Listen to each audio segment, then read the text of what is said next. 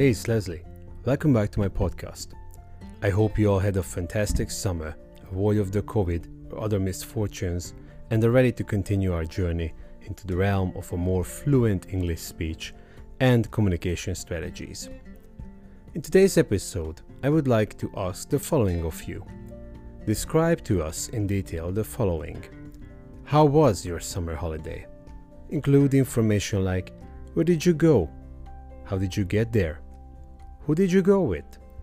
What did you do there? Try to describe your experience in as much detail as possible and necessary. Also aim to include as many communication strategies we have learned as you can muster. The goal here is to practice talking about a given topic, in this case, traveling and describing experiences, while also preparing for any possible shortcomings of our vocabulary. I hope you enjoyed today's brief episode of Fluent English Now. This short episode was only made to set the mood and welcome all those listeners and subscribers of our show who have just started their new term. So, dear listeners, especially you, students all over the globe, until next time, keep speaking English.